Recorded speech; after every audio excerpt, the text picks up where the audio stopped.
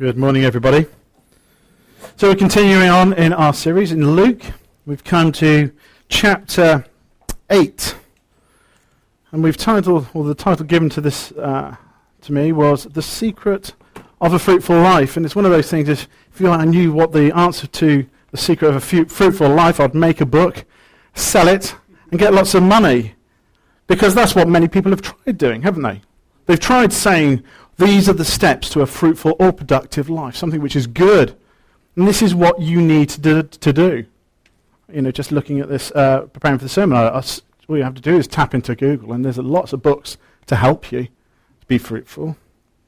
But indeed, is it what we as Christians think is fruitful?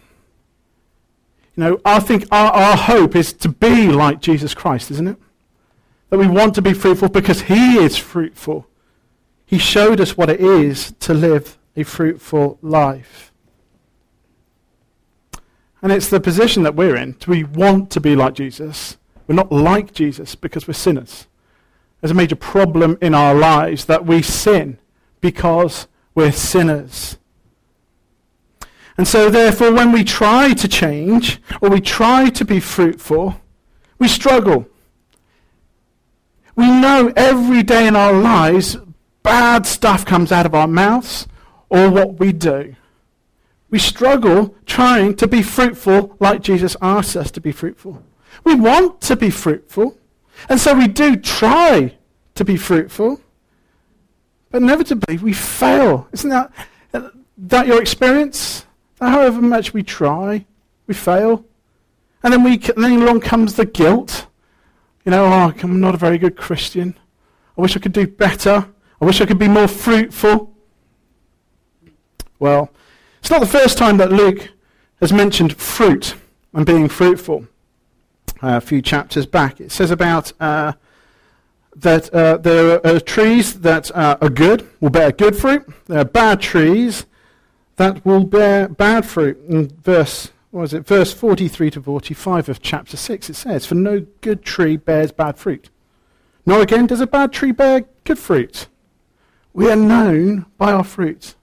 And this follows on from Jesus and the Beatitudes. For those who don't know what the Beatitudes are, it's a series of blessings that Jesus says people are blessed if. And it starts off as, blessed are those who are poor. And the answer is the blessing comes because theirs is the kingdom of God. And then it all flows from that. You see, even before that, Jesus came and he says, I must proclaim the good news of the kingdom of God to others, towns also, because that is why I was sent. You see, it's the good news of the kingdom of God. And you'll see that in the beginning of chapter 8 too. They were proclaiming the good news of the kingdom of God. That is why Jesus came. So where we are, we have this context of building up, of Jesus starting to bring and proclaim the good news of the kingdom. We have ideas and little examples of what that actually means. People being healed. We're looking at restoration. We're seeing demons being driven out. We are seeing Jesus' authority. There's something different happening. There is power. There is movement, and there is a hint of a king. See, no wonder large crowds are actually gathering to come and hear what Jesus has to say and do. And that is why, where we pick it up in verses 1 to 3, Jesus proclaiming the good news of the kingdom of God.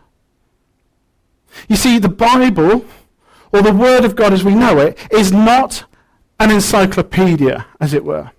If it were to be an encyclopedia, I'm sure it would be written in a different way. There'd be a different concordance. You see, it's not a systematic way of doing things to make ourselves fruitful or right before God.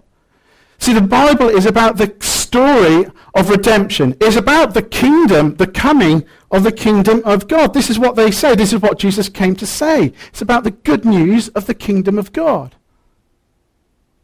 You see the effect of this news, of the coming of the kingdom.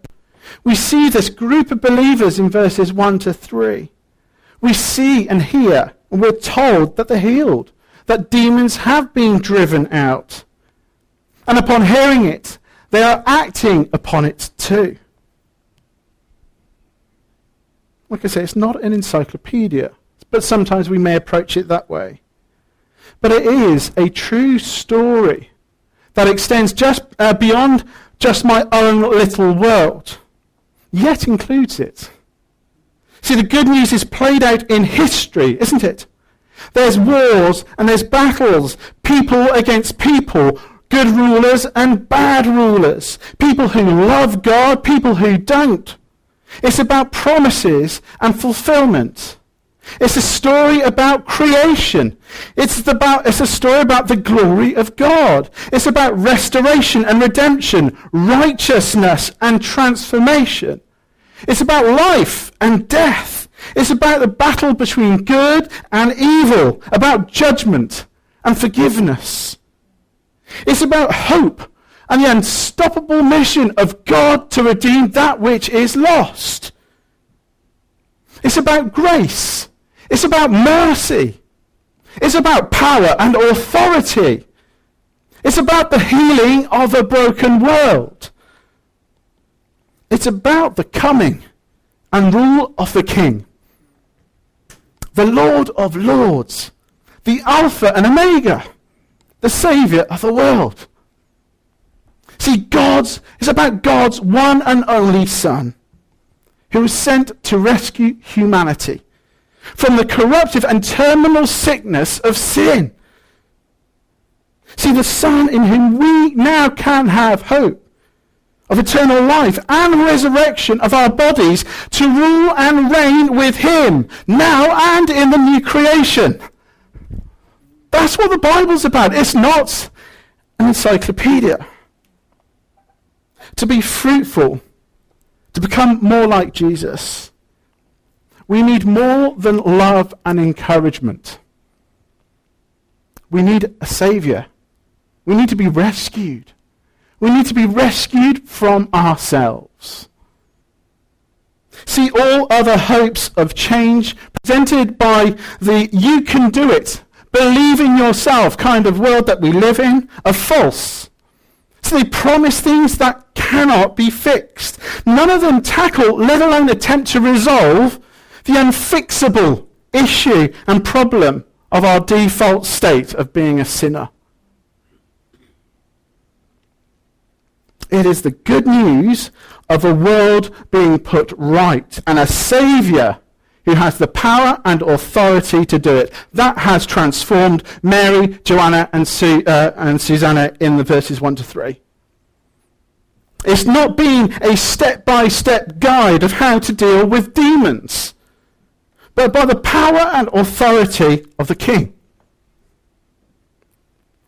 See, it is the same news that transformed them, transforms us.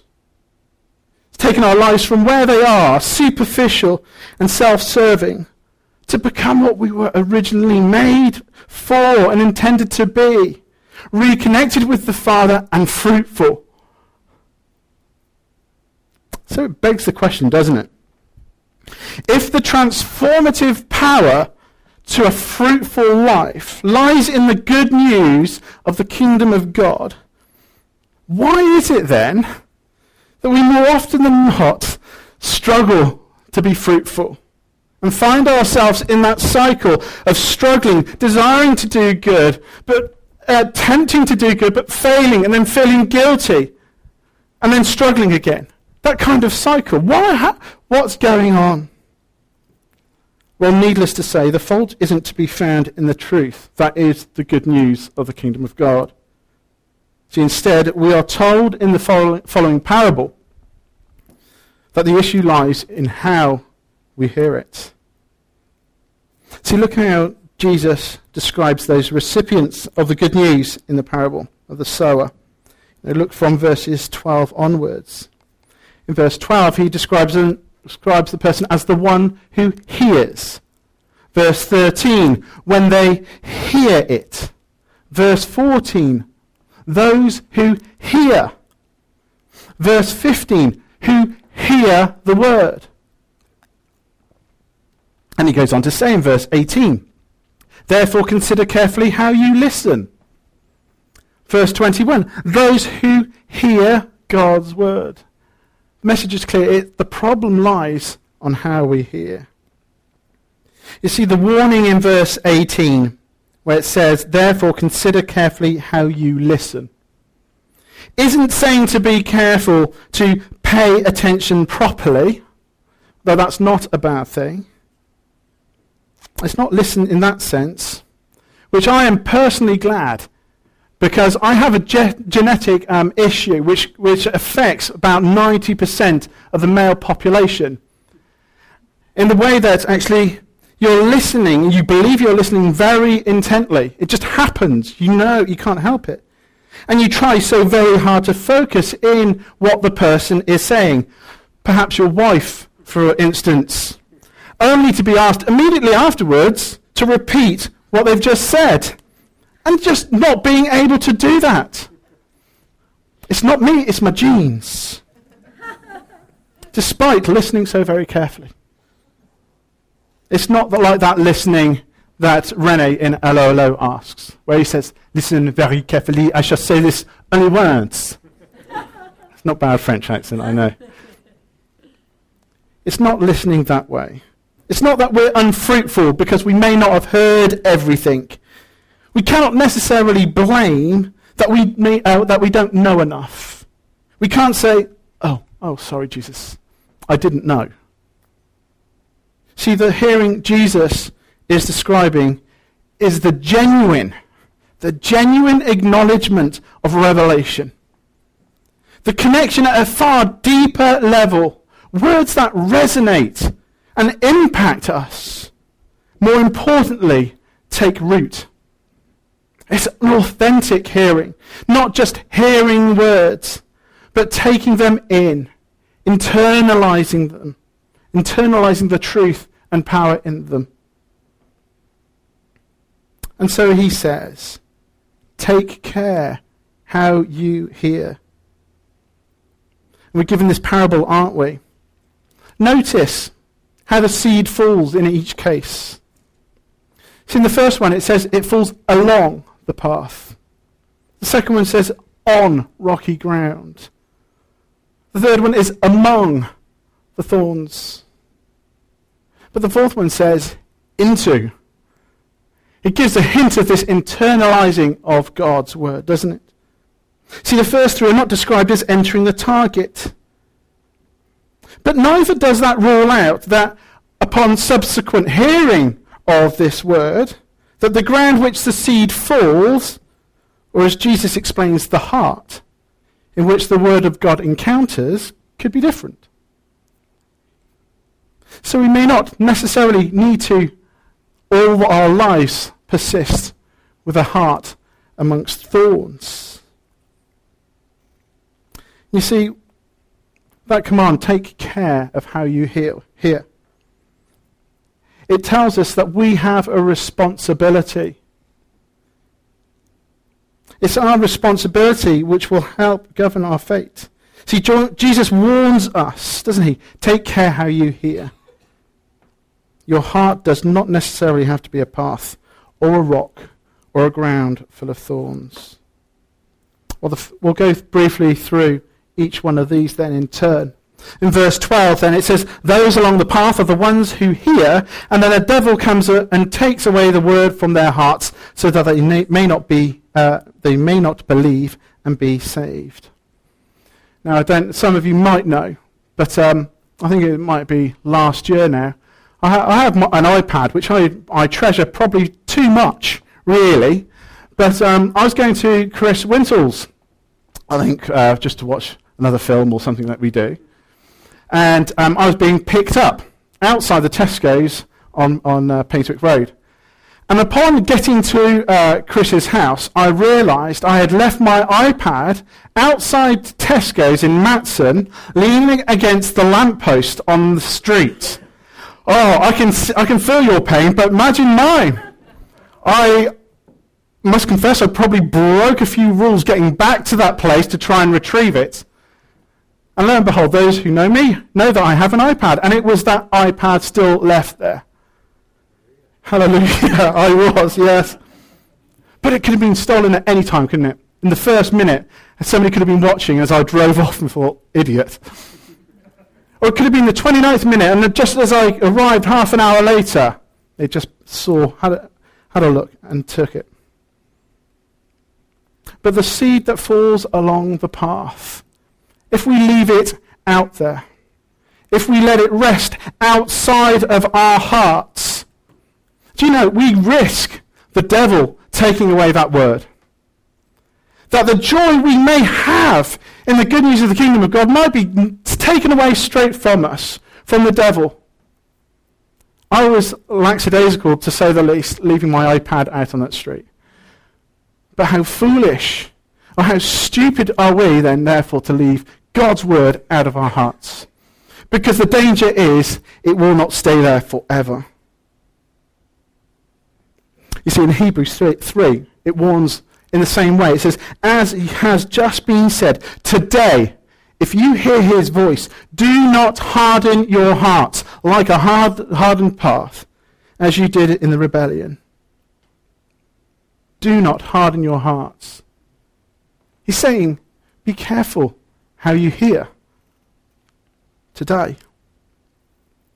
Verse 13 talks about those on the rocky ground are the ones who receive the word with joy when they hear it, but they have no root. They believe for a while, but in the time of testing, they fall away. I often wonder about my root system, to be quite honest. Do you think about yours? Would I wither away if I was exposed directly to some sort of abuse because I claim to be a Christian? Or what would I do if threats on my lifestyle or my income or friendships resulted from wearing my Christian badge? See, whatever the answer is to that question is for me and you the difference between life and death. And that's quite scary. See, in the parable of the good news of the kingdom of God appears to have produced what it should, joy. Yet it's only for a while. But we see the ultimate failure of that seed is attributed to the lack of any root system. See, the falling away was the inevitable outcome of the condition. No roots. No connection to the life-giving water of God. God's word of grace and the life that comes in the form of the Lord Jesus. See, we should pay attention to the state of our roots. See, it reminds me of Paul when he writes to the Corinthians. And he says, I planted the seed, Apollos watered it, and God has been making it grow. See, there is a continual need for the ministry and counsel of God's word into our lives, both individually and corporately as brothers and sisters in Christ. We cannot leave it on the outside because the devil will take it away. But we must and therefore foster a good root system by watering it with that same good news. Well, the next two examples do bear fruit. And if we're honest with ourselves, I think most of us would admit that we live our lives somewhere in between the two. Neither yielding a crop 100-fold, or being totally choked by the care, riches and pleasures of this world. In verse 14 it says, the seed that fell among the thorns stands for those who hear, but as they go on their way they are choked by life's worries, riches and pleasures, and they do not mature. Life's worries. Security and provision. I want to know that I am secure and that I am provided for. The security of God's kingdom, is it enough to satisfy your needs? Is it enough for me to not to worry or care about life's issues? does the message and the good news of the kingdom of God, which Satan and death cannot overcome, give you that security that you yearn for in life? Or do we look elsewhere? Do we look to our jobs, our income, the fact that we can pay off our mortgage and know that at least we've got a roof over our heads? Is that what's most important to us?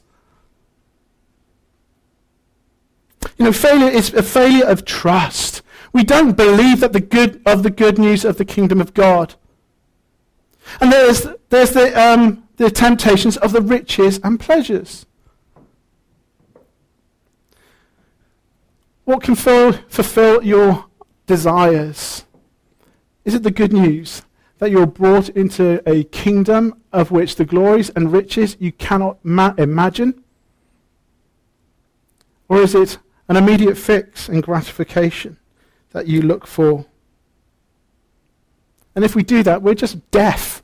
We haven't heard of the good news of the kingdom of God, which gives you so much more, which provides you so much more with a life abundant than anything in this world can give. And what can fulfill your desires? So do you ever experience the pattern in times when the truth of the Bible really fires you up? Then for one reason or another, we allow the things that we call the stuff of life to get in the way. And get in the way of reading the Bible or spending time together, speaking about Jesus, getting excited about him, getting excited about God's kingdom, his goodness, the power of the kingdom. Then only to find yourself feeling less enthused about his word and more interested in the things that give you pleasure. See, I know I do. And I think, in fact, I'm sure that those closest to me will experience the change in my behavior, the way I speak, and my attitude. That shows you exactly my immaturity of my fruit. The problem is, I need to hear the gospel the right way again. So that the way I relate to this world is put into proper perspective, so that my fears and my temptations are shown up for what they really are. They're baseless and fruitless and unfulfilling. And so those are the three negative examples, but gloriously he gives us the secret to a fruitful life. Verse 15, but the seed on the good soil stands for those with a noble and good heart who hear the word, retain it, and by persevering produce a crop. See, the fourth example does give us that key. And this is why we should take care on how we hear. This is the secret of the kingdom of God given to us. It's for the person that truly hears. It asks a few things about this. It says to retain it, hold fast. It's not just to casually keep it under your arm, but it means to hold on to it. Because we know, we've been told that the devil snatches the word away from us. And it's an action, isn't it? Something that we can actually make a positive decision to do. We can take hold of it. It's not necessarily a spiritual discipline, but we just hold on to God's word. But it's not just about that, because it says something else, doesn't it say? It says about it needs to hold fast or retain it in a noble heart. The ESV renders that word noble as honest. And that means that we need to be true to what we know. It is to acknowledge that we need more than love and encouragement, that we need a saviour. It is the openness and acceptance of the truth that says it like it is, warts and all. An honest and noble heart openly admits that Jesus is Lord and that I am not. It receives the revelation of the good news of the kingdom of God and says that none of the good stuff that I might be able to conjure up is going to make me right before God or fit for his presence. It is strengthened in the knowledge that God is sovereign and that is grace, the unmerited gifts of God to an undeserving sinner, frees us from the worries and the temptations of this life. And it must penetrate our heart, not just our minds, our heart. The innermost us, the thing which drives us, motivates us, makes us tick. You see, you can have theologians and they're not saved because they've left the Word of God on the outside. They haven't let it affect them. So as we then let the good news of the kingdom of God work through our lives and through our everyday decisions, thoughts and actions, it is then when we'll produce a crop 100-fold and be fruitful. And see how quick that fruit comes. It says for us to be patient. It's not going to happen overnight. But that continual watering of God's word. It goes on to say in verses 16 to 18 about a lamp under a jar. Essentially what he's saying, you can't fake it. Don't kid yourself. You can't fake this. For what comes from the heart will come out. The thing is, I get excited about music, and when I do, I want to share that. Even though other people might not appreciate the same kind of music that I'm into. But if you're enjoying God, if you've let it penetrate your heart, if you've rejoiced at the salvation of the Lord Jesus Christ, then it overflows, it comes out. It naturally spills over. It says, take care how you hear.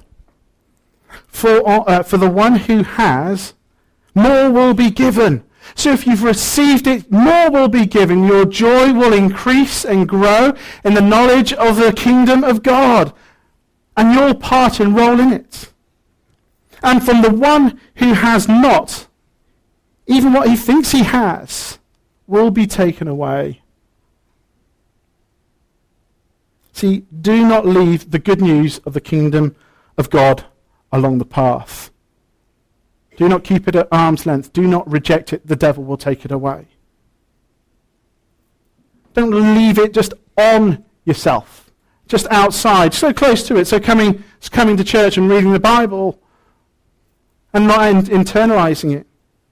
Don't be complacent about it, because when testing comes, you may wither away. And don't leave it lying among the temptations of this world. Don't hold the other things of this world in competition with it. Treasure it above all. Well, our passage ends today in verses 19 to 21 with a short interaction between Jesus, the crowds, and his family. So they come to him, desiring to see Jesus, but they're crowded out. They're described as standing outside.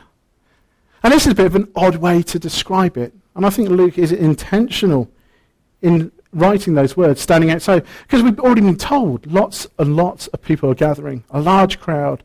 Town and town are just coming to him. It's not like he's preaching in the NEC or some sort of arena. He must be outside, but why do they say they are standing outside? See, I presumed up till now that we were. And I think it's right to presume that they're still outside. I believe Luke has used these words, standing outside, to teach us something. So it contrasts very significantly from the disciples who are described in verses 1 to 3 as being with Jesus. See, the outside is not a good place to be. Being on the outside, you're exposed to dangers. And you miss out on the blessings of being on the inside. So it may appear, first instance, harsh on his mothers and brothers. But this is the good news of the kingdom of God. See, family can presume to be with their kin. And that's right, isn't it? Jesus seems to think so. But it all depends on who family is.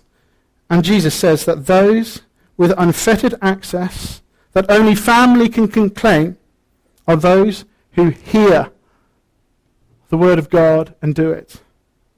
See, to be part of Jesus' family, we must have hearing hearts. Only hearing hearts are able to live out God's word. See, God's true family, those who are not standing on the outside, looks more like those in verses 1 to 3.